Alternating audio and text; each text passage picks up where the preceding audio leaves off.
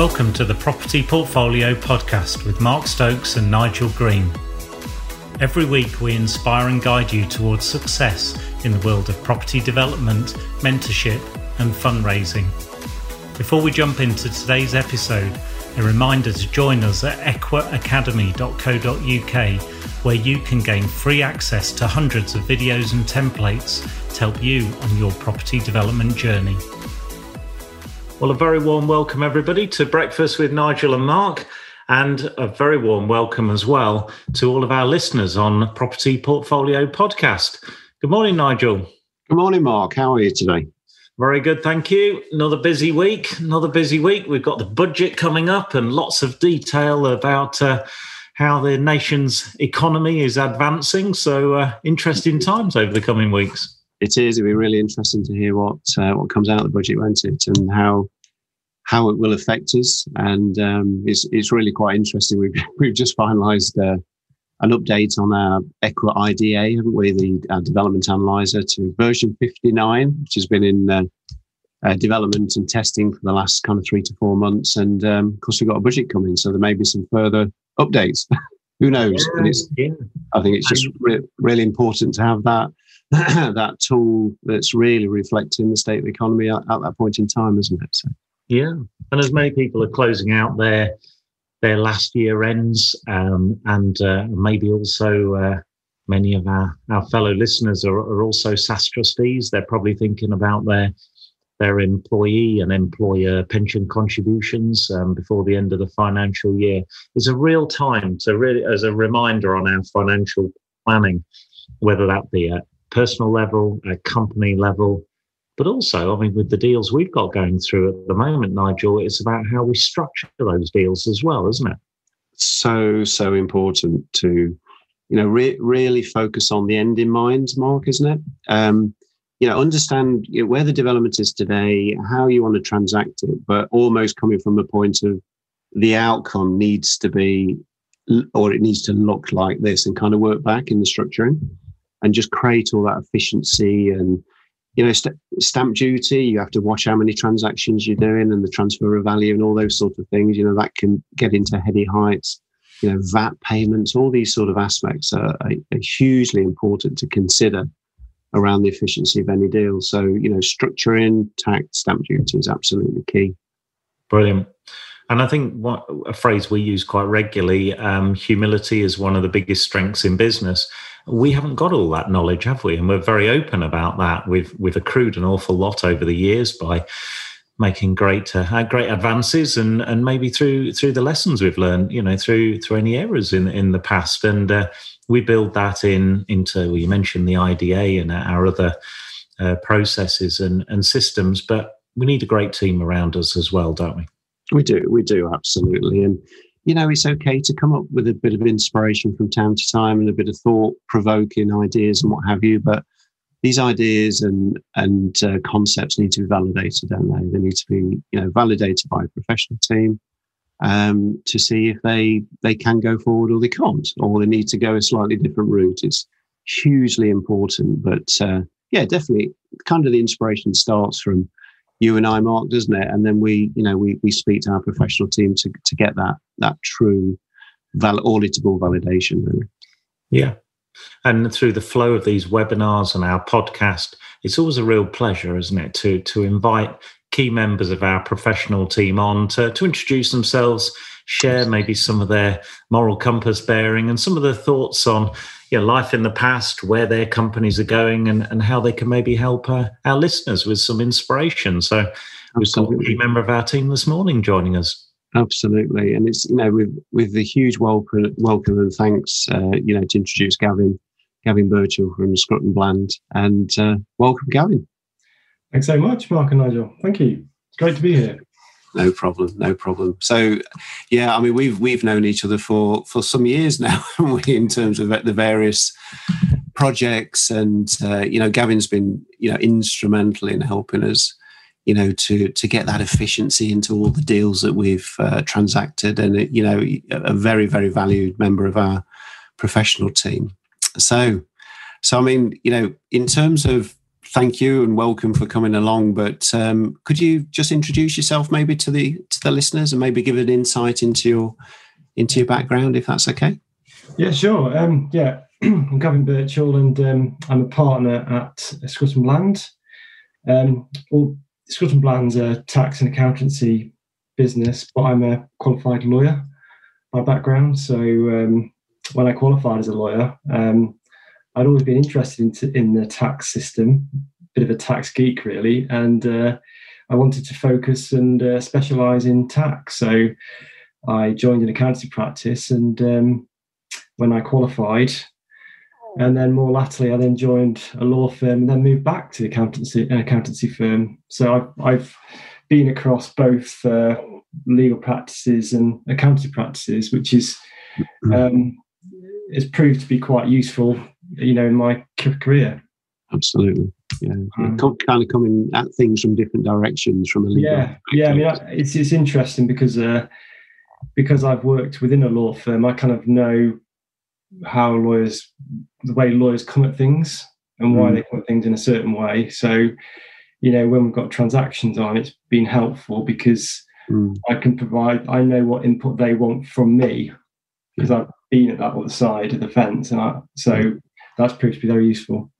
Absolutely. And I remember we use a particular law firm in Colchester actually, and we got to the point of stamp duty and what have you, and this kind of the inspiration that we were presenting to the lawyer of how we want to move things around. She kind of turned around and said, "Nigel, that's a lot of transactions you're doing there. Just be mindful of the stamp duty impact." And of course, I was away back into the office doing some massive spreadsheets, working it out, and it was shocking. It was literally shocking. And that lawyer recommended yourself, Gavin, which was just fantastic. And the impact of that initial burden, as first realised, was reduced significantly. So that was great. But in terms of Scruton Bland, maybe you could just talk about maybe a bit of the history of the company. Yeah, I mean, we're a practice that's over 100 years old now. We've got offices in Colchester, Ipswich and Cambridge. And we are, I guess, the different streams are sort of tax advisory, tax compliance, accountancy, corporate finance.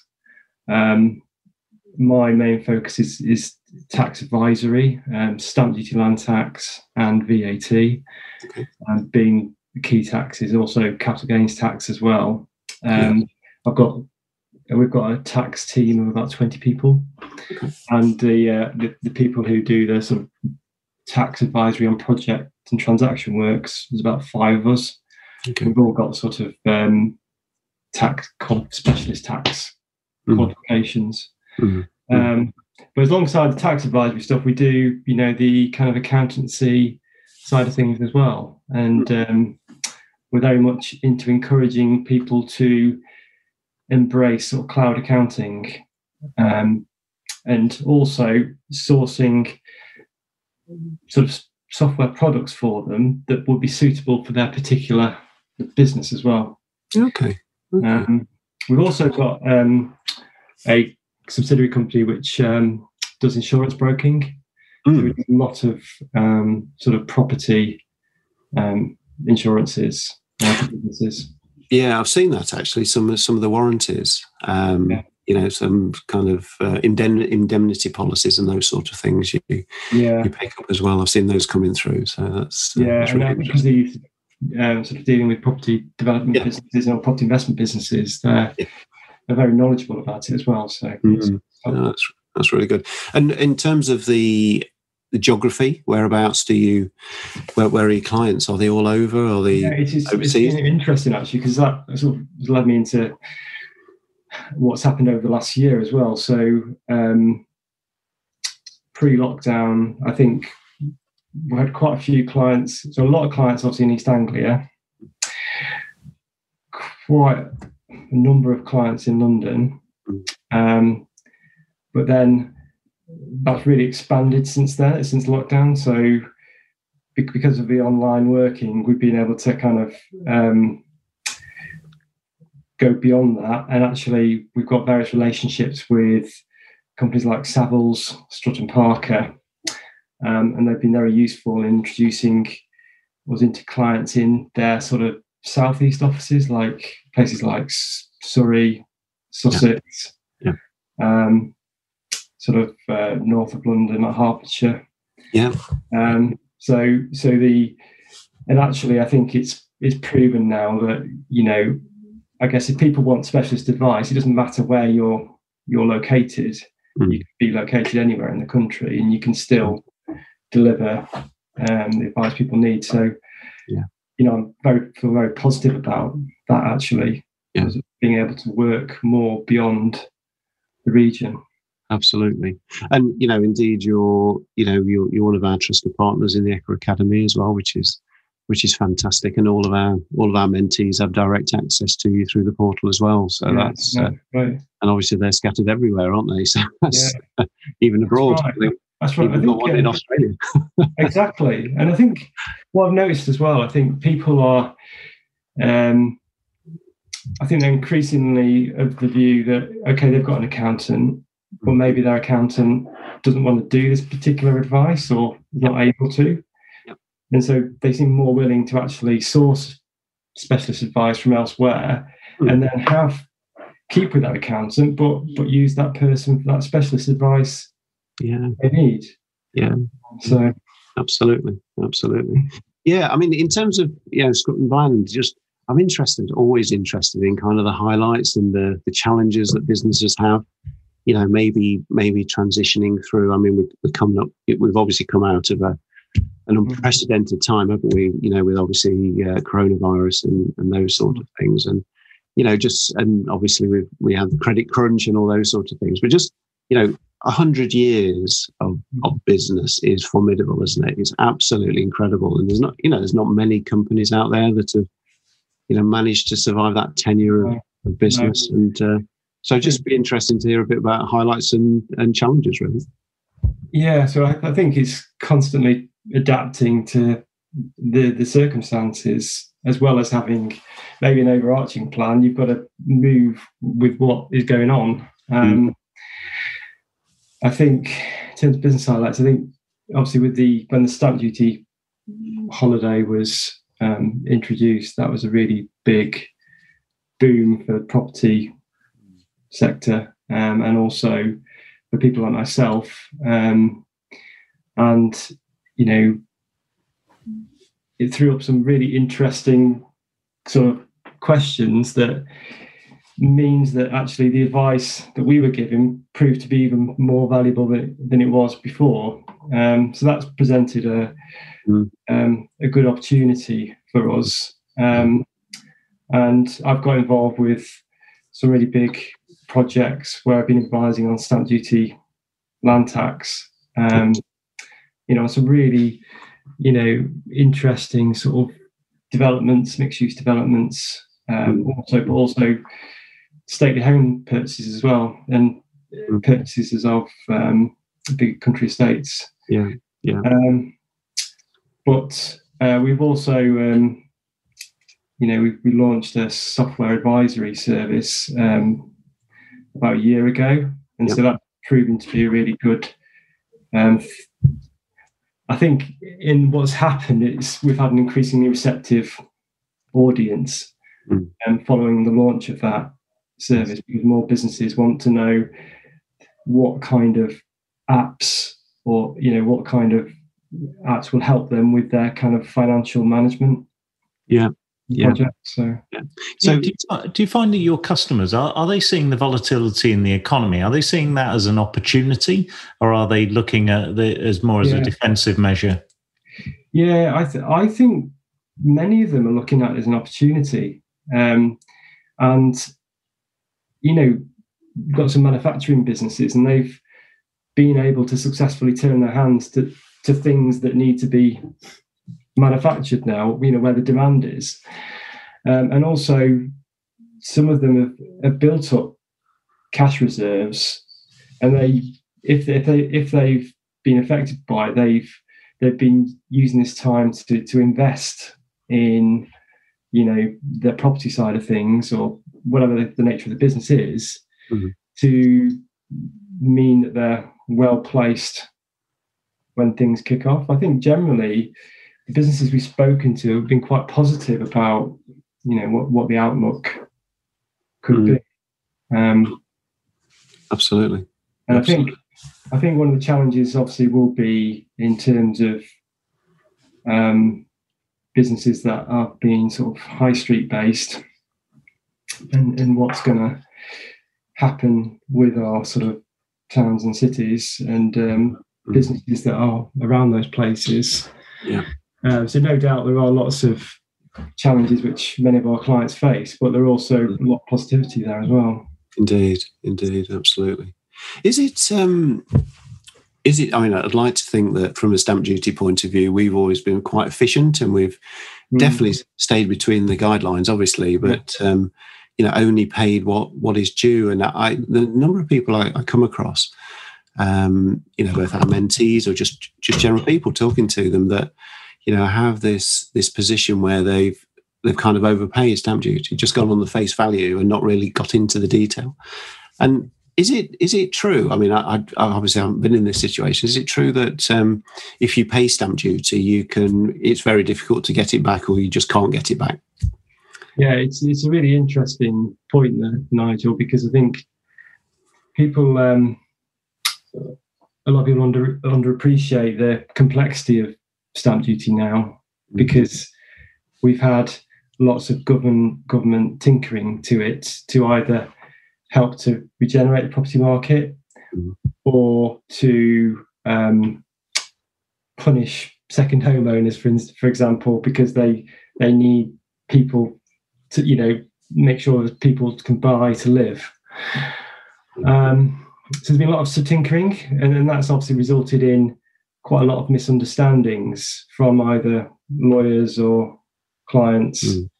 And I think some lawyers have underappreciated the complexity, and then they might have, their focus is on the property side, and the stamp duty is just a real kind of inconvenience for them and a real hassle, and they don't want to deal with it. They want to focus on the property and get the transaction done for you, which is obviously meant, because there's been a lack of focus there on the stamp duty side, things can, you're not maybe maximising the reliefs that you could have had, or you might not be treating in the way that it should be to, ensure that you don't pay any more stamp duty than you have to.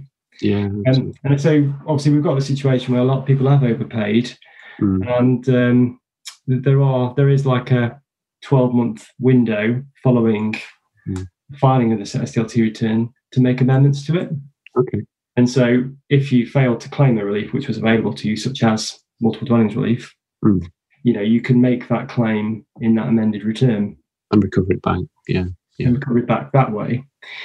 There is a longer window of, say, 4 years, where there's a specific overpayment relief claim that you can make if you have overpaid stamp duty. But there are limitations to that. So if a relief was available to you, like multiple dwellings relief, and you fail to claim it either in your return or in the amended return, so you're outside of your 12-month period, then the general rule is that you can't get a refund of that because you've missed the 12-month window. I see. If, however, you've assessed something as residential, when in fact it should have been mixed use, then you could potentially benefit from a 4-year window. Just where it's clearly. It's all about, I think with that, it's all about how you approach HMRC, because we've had a few instances where people have paid the 3% residential surcharge.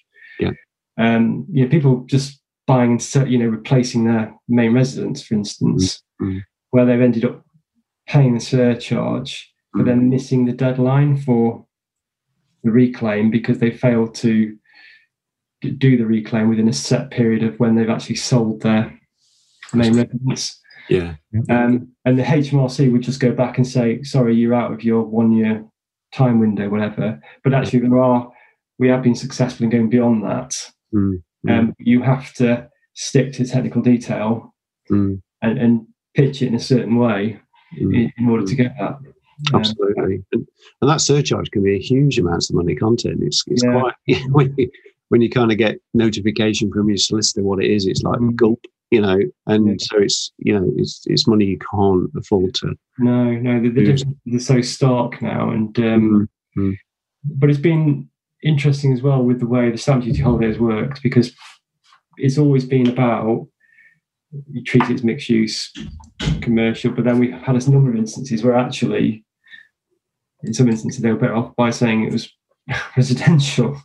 Sure. And so there's all arguments about various definitions.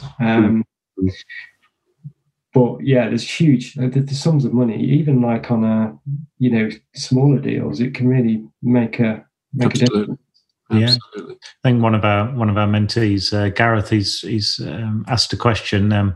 They had significant advantages where they didn't have to pay stamp duty or got significant relief because it was a probate purchase. Yeah. And you've mentioned, he's asked the question, how many other areas are there when you're developing in a property company or in a limited company structure of looking at mitigating stamp duty wholly or partly? You've mentioned multiple dwellings relief, and you've helped us with group relief. So there are lots of ways. Are you finding the changes that are coming in? There are more and more avenues for you to support people and claim back? Yeah, I think that there are. And, I think the main ones that we see regularly are things like, multiple dwellings relief is probably the biggest one, but also around that classification as to whether something is residential or have you got a dwelling? Is there a dwelling? It sounds silly, but it's not always clear. I mean, the Bewley case, which was a case about 2 years ago, highlighted some issues there that people might think something is a dwelling, but if it's not habitable, fit for purpose, then it's not a dwelling. And then that thrusts you into the sort of non-residential SDLT rate. So a lot of our work is around that and interpreting, what classification something should be in. A common misconception is that if something is like a garden, it's residential, they think our surcharge rates apply, 3% surcharge rates, but they don't, because there's no dwelling. If you just acquire a piece of garden land, there is no dwelling there. So you should be paying the residential rate, probably, but not the 3% surcharge rates. Yeah. And there's lots of work that we do around classification and where things sit. And then also, if there's often ambiguity because of the way the legislation's been written. Yeah. Okay, so what filing position have you got? What would suit you best from a stamp duty perspective? Is there enough evidence there to say something is a certain way? And then sort of helping people maybe make disclosures to HMRC when they submit the return, so that they've been upfront with HMRC as to why you've chosen this particular route, and that way you're mitigating yourself against risks of penalties. Yeah. So it's also important in terms of the way that you manage that dialogue with HMRC right from the outset. I think another issue that we come across is, I think inquiries will get more common, HMRC inquiries. Yeah, I think so. And, particularly with the whole classification and, the sheer difference in cash for HMRC between when something's 3% surcharge and when it's mixed use, that they're already more focused on property than they've ever been. And so, I think people should consider, when you submit your return, should you be taking out tax investigation fee insurance, for instance? Because if you get an inquiry, it can cost. Ideally, if you get an inquiry, you should get professional support for that, because there's been a lot of instances where clients have gone in HMRC have asked fairly innocuous questions. The client has gone back, sort of in a not very considered way, and the conversation has gone completely the wrong way that they wouldn't have wanted it to go down just by HMRC asking a fairly innocuous question. Yeah. And, because they sometimes don't always open a formal inquiry, and that they kind of lull an individual down I feel quite comfortable in saying this to you, but not to give more information to them than they're asking for. Yeah.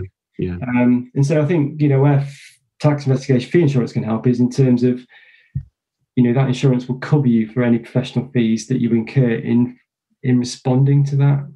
Indeed, in an appropriate way that could potentially save you a huge amount of time and obviously cost as well. So that's right. Yeah, I totally agree with it. And in terms of any case that you particularly look at, do you start with, it's almost kind of an investigation of what you've got to start with, isn't it, to understand what you're dealing with, and then exactly. So I think my key is to really find out and understand more about the property.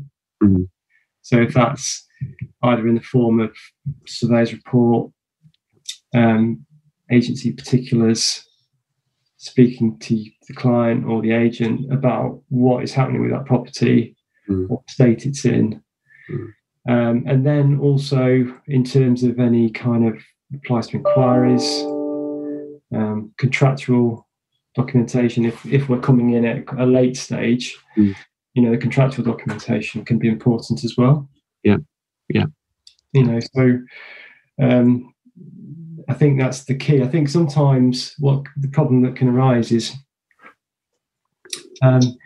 things get sort of flushed out at a very late stage, and there's a particular pressure to do the transaction, and that can cause its own problems, because in an ideal world you want to put the brakes on a little bit and say, actually, we need to look at this properly, because your tax costs are your deal costs effectively, and the sums involved can really tip something into worthwhile or just a complete hassle. Absolutely. No, absolutely. And I think stamp duty generally, you look at the transaction values and you look at the costs associated with that legals, etc. Stamp duty is always up there, isn't it? It's one of the big, notwithstanding obviously the cost of purchase and what have you, maybe VAT, but the SDLT is a big number, and we should do due diligence around it, and it's almost a case of, if there's an inevitability of the transaction going ahead, it's almost starting that kind of inquiry process to get an audit file created, get the the investigation done on the property, see if there's there may be something that people have missed, in terms of they've made an assumption and taken a worst case scenario, but the reality is, and it can be substantiated, that it can be designated slightly differently, and therefore derive huge savings, which can only be a good thing. I think that's really important. We've got lots of questions piling in here, Gavin. I think you're going to be very busy when people are contacting you. And we've got questions here. I'd just like to link a couple of questions here. And it's about structuring. Marcus has asked a question about structuring deals in a holding company where you've got maybe different SPVs, which is very similar to how we operate. Having different scenarios with each individual SPV. Some might be buy, develop, hold. Some might be buy, develop, sell. You might have devco, propcos. And we got Ed's also asked a question on a similar basis about structuring, about a TOGC. So maybe you could kind of pick the bones out of those two areas of the importance of structuring deals, whether they be SPVs. And touch on TOGC. So I think on the structuring side, I think one of the most important things is actually not necessarily tax, but looking at it from a ring fencing of liability perspective, and making sure that the tax actually doesn't hammer you for wanting to separate, because in many cases it does make sense to separate each project, so you're containing the risks associated with that project more. And I think, and that's where a holding company structure is good, because you create a bit more formality there. And so when that one project comes to fruition and you sell everything, you can then recycle that money within the group more easily on other projects, which is where a holding company can help.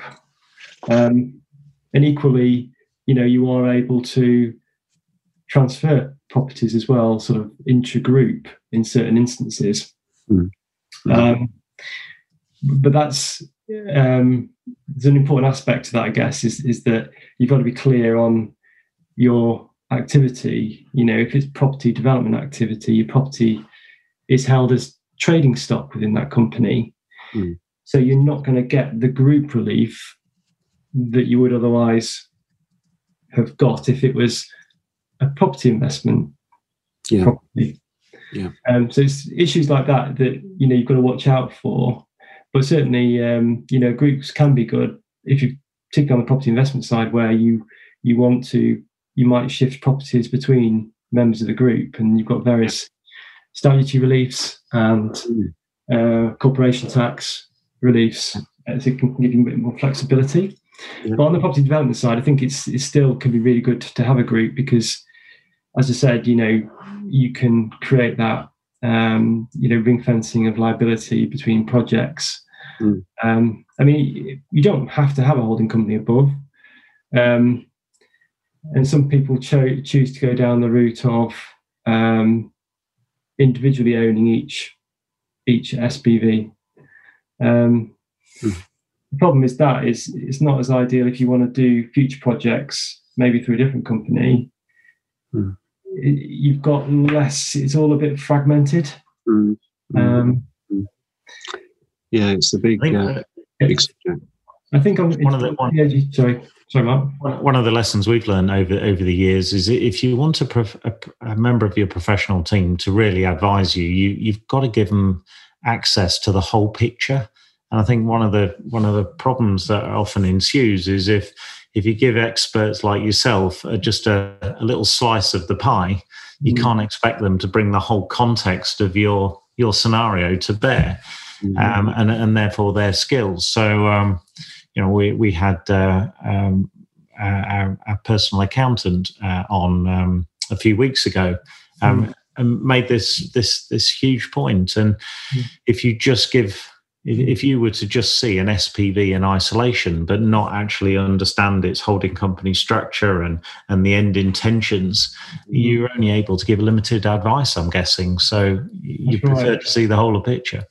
Yeah, and I think it's not just, we don't just see limited companies, we see more sort of limited liability partnerships as well out there, particularly people doing joint ventures with other people.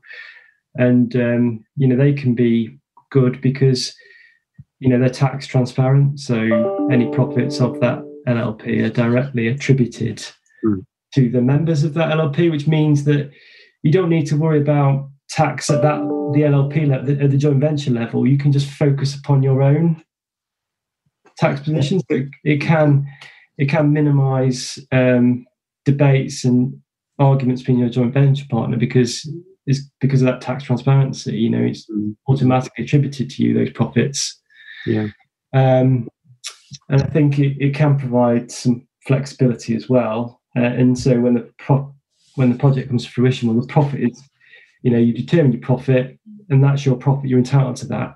You're not in the idea where you've got to declare a dividend and well, how much money should we leave back? You're not having the same discussion. So LLPs have certainly got their place as well. And I think if someone's got a property and they want the joint venture partner to come in to provide some like construction type skills or whatever, LLPs can be a good vehicle to put the property in and minimise some of the stamp duty costs which might arise if they wanted to go into a limited company. Yeah, absolutely. No, it's really good point. Really good points there, actually. I mean, I think we've touched on quite a few of the things that you're seeing on your desk in terms of issues that you're resolving and creating efficiency and all those sorts of things. But is there? Would you say there's any common mistakes people are making out there? I think on a VAT perspective, I would say sometimes a bank might say to them, right, we need security here, and they won't be happy necessarily with just a freehold, security over the freehold, particularly where you've got a building with flats or they're converting into flats. So they want a leasehold interest to be created, for example. And obviously, you've got to be careful there. So who are you going to grant that lease to? Is that going to be to a group company? What length of lease is that? Because we found people get into tax issues because the bank has kind of said to them, well, you need to create a separate interest so we can take security over it. And they've been rushed into doing it without getting the input of the tax advisor to say, actually, okay, well, that's the consequence of that, doing that. You might want to do it in a slightly different way, and the bank can still be satisfied. Indeed. And the net result is everybody's happy and a reduced liability to your client as well, which is. And I think sometimes as well with what we find that people miss in terms of VAT, the capital goods scheme. Okay. So they'll be acquiring a building from like an investor. Investor has paid VAT on the purchase price when they bought it. They might have bought it 3 years ago. They paid a whole load of VAT. And if you buy that if it's a let building and you're buying it as a let building, if it's a transfer of going concern, you're taking on the capital goods scheme history of that seller. So the sellers reclaim VAT. So then you need to be, so if you're acquiring it in year 3, you need to be careful that what you're doing in the next 7 years isn't a VAT exempt supply, because then you could be triggering a clawback of part of that VAT. Oh, really? So people assume that actually we've got a TAGC, perfect, we saved ourselves VAT, but actually you need to think about potential sort of capital goods scheme history as well. So that's a good example where you need to investigate history, but also investigate future, and then kind of knit that all together into the solution, what's best because for the person at the time. Particularly residential conversions, because you can get a zero rated treatment, which is a taxable supply for VAT purposes, which is the best of all worlds. You want a zero rated treatment, and you normally get that if you do a first supply of that. So whether that's a long lease or a freehold, we get certain instances where somebody has already, because they've been forced into something, they've already made their first grant, and then they want to do something and make another supply in respect to that property, and then find themselves making an exempt supply and triggering clawback of VAT under the capital goods scheme. So there's some stuff to watch out for there. You don't want to, because they're inadvertent charges that you wouldn't have budgeted for, and it will come out of the woodwork. Absolutely, yeah. Really interesting. And it's quite a heavy subject, isn't it? Certainly for an 8 o'clock on a Wednesday morning. But it's inspiring that we've got people we can speak to and just get that most efficient solution in place, which is great. So I mean, I guess let's think about 2021.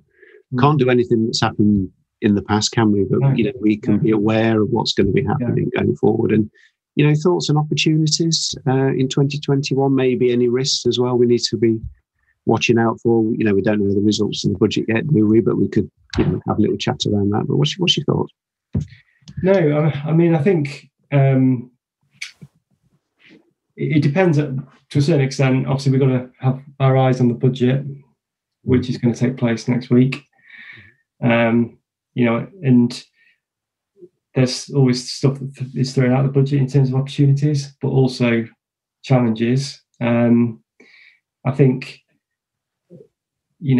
areas that could potentially ripe for change could be around that classification of mixed use on the stamp duty side, because I think the government will start to realise they're leakaging money there, and so they might follow the Scottish model and actually go down the route of, right, what's the value of your residential bits?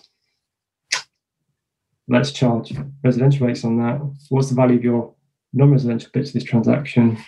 Let's charge non-residential rates on that bit. So we might see that. Whether that will come as early as the budget, I'm not sure. It seems a bit, I think, difficult to predict, but you get the impression that the government might look to sort of set out a roadmap, but have lots of things that are deferred. I think part of the opportunity, from my perspective, is a horrible thing to say, but actually it can come because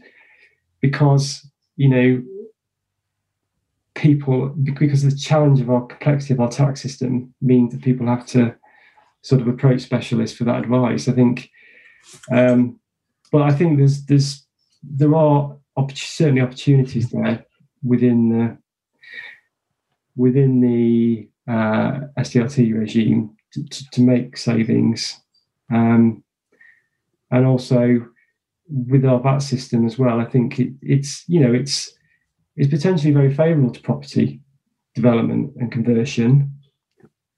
I think the opportunity there is to make sure that people are fully informed on that. Indeed. I think another issue that people should be aware of is the new VAT reverse charge that's affecting the construction industry. Okay. Because previously, if you were at a construction project, the plumber would do some work. They might invoice the builder. The plumber would always normally have charged VAT on that, but the responsibility is now shifted to the building contractor. So instead of the plumber charging VAT to the builder, the plumber won't charge any VAT, and the builder will have to account directly to HMRC for that VAT. Right. So it's a real shifting. Now, you might think, well, how does that affect property developers? And the answer to that is probably doesn't affect developers, but it's just good something to be aware of, because construction companies might misunderstand where they sit within those obligations. So if you're making onward construction supplies, then you're caught by the VAT reverse charge. Right. In the case of property developers, they might sell something off plan, and you could say, well, are they making on construction supplies? But they're not. They're basically supplying an end building to somebody. But construction companies might think, actually, should we not be charging VAT? And it's up to you, developer, to account directly to HMRC for that. I think where it could come in, Gavin, is where you've got people who maybe look at breaking down the packages and not employing a builder per se. They're almost taking on the obligations of the builder by procuring individual packages and materials, and unwittingly step over those boundaries. And because I think it sort of ties in very closely with the construction industry scheme. Yeah. And if you've got works that are caught by the construction industry scheme, then generally speaking, you're caught by this regime if you are viewed as making onward construction supplies, which in the case you cited, Mark, you could well be doing, because if you're procuring work on behalf of somebody else, then you could well sit within that scheme. Yeah. And and I think the risks there are that if you've just accepted a standard VAT invoice from the person who's supplying you, you then found yourself paying VAT to the wrong person, and you're still you've got primary liability to HMRC for that VAT now. Yeah. Before it was just a contractual relationship between your supplier. Now it's I'm on the hook directly to HMRC potentially. Absolutely. When did that come in, or when is that coming in? It's coming in from the 1st of March. 1st of March, yeah. Okay, so that's been tip, really, isn't it? It's been talked about for a while. It's been constantly delayed. Yeah. And I think because of that, people have got a bit tired of it all and thinking it's never going to come in. And now suddenly it's like, it's here 1st of March. Absolutely. Gone to the back of memory, hasn't it? Yeah. And I think that's an important thing there that Mark's raised, really. It's got to be really clear on what contractual obligations you're being imposed upon you, and what arrangements are you getting involved with, and what the back consequence could be of that arrangement, or CIS. You've got to be really clear. Yeah, we work really tirelessly with our mentees. They've got to understand their strategy. Clarity of strategy is everything. You've got to decide what game you're in. And I think where entrepreneurs sometimes come a bit unhinged is where they're just trying to make a few quid out of every single angle, and they break things apart, and unwittingly they're redesigning their strategy and structure without even knowing it. And the impact could be lost opportunity, or it could be induced risk into their model. Andrew's asked a question on, do you cover R&D credits, land remediation, and I might add capital allowances on there. And I know they're things that we discuss on a regular basis with the structuring of our deals. They're all so important. You've got to be eyes wide open on all the opportunity to understand how you best structure on the way in to give the best assurance.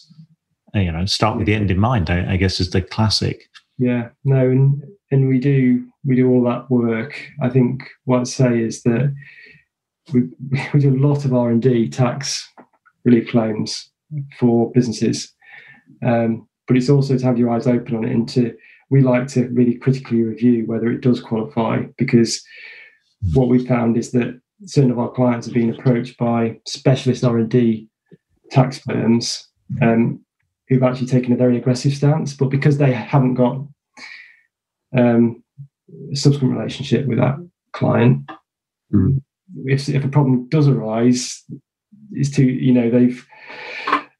they might not be there still, that R&D tax firm, and so the problem arises. Whereas for some of our clients, if we had a long-standing relationship with them, we've got to be very responsible in terms of, is that genuinely R&D type expenditure? Yeah, absolutely. No, that's great. Really, really good. And Gavin, thanks for sharing your thoughts this morning and your experiences. And it's hugely valued, certainly within as part of our professional team. But if any of the listeners would like to get in touch, you've given us your email address, which is gavin.birchall@scruttonbland.co.uk, and I think we've just dropped it into the chat box as well for everybody. So that's it.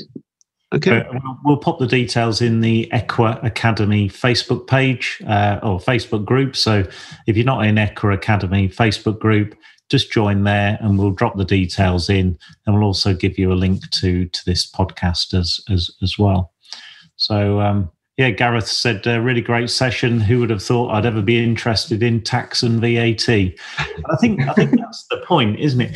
Quite often people think they're in property, but property is just a vehicle to get you to where you need to go. And if you understand the wider context and ramifications, the way you've alluded to, Gavin, it's incredibly powerful what can be achieved and how you can de-risk the process. So absolutely fascinating. Thank you so much. My pleasure. No, thanks for inviting me. No problem at all. Okay, Mark. Well, that's us. I think we're pretty much on time as normal. Probably a couple of minutes over. Thanks. But great session. Thank you, Gavin. Thank you, everybody, for listening. And we'll see you next time. Yeah, it's all about the detail. That's what we enjoy talking about. Next week, of course, we're launching our new program on commercial to residential conversions and land development. So you are not going to want to miss next week. So commercial to residential conversions, land and property development. If that's your bag, then stick close to us for next week's breakfast with Nigel and Mark. And of course, subscribe to our Property Portfolio podcast. So have a great week, everybody. Nigel, thanks so much. Thanks once again, Gavin. Thanks, Gavin. And we'll look forward to the budget next week. All right, cheers. Take care, everyone. Bye-bye. Thank you for listening to the Property Portfolio podcast. We hope you enjoyed this week's episode and that it inspired you on the next leg of your journey. If you've got any questions or comments, why not reach out to us at our Facebook page, Equa Academy.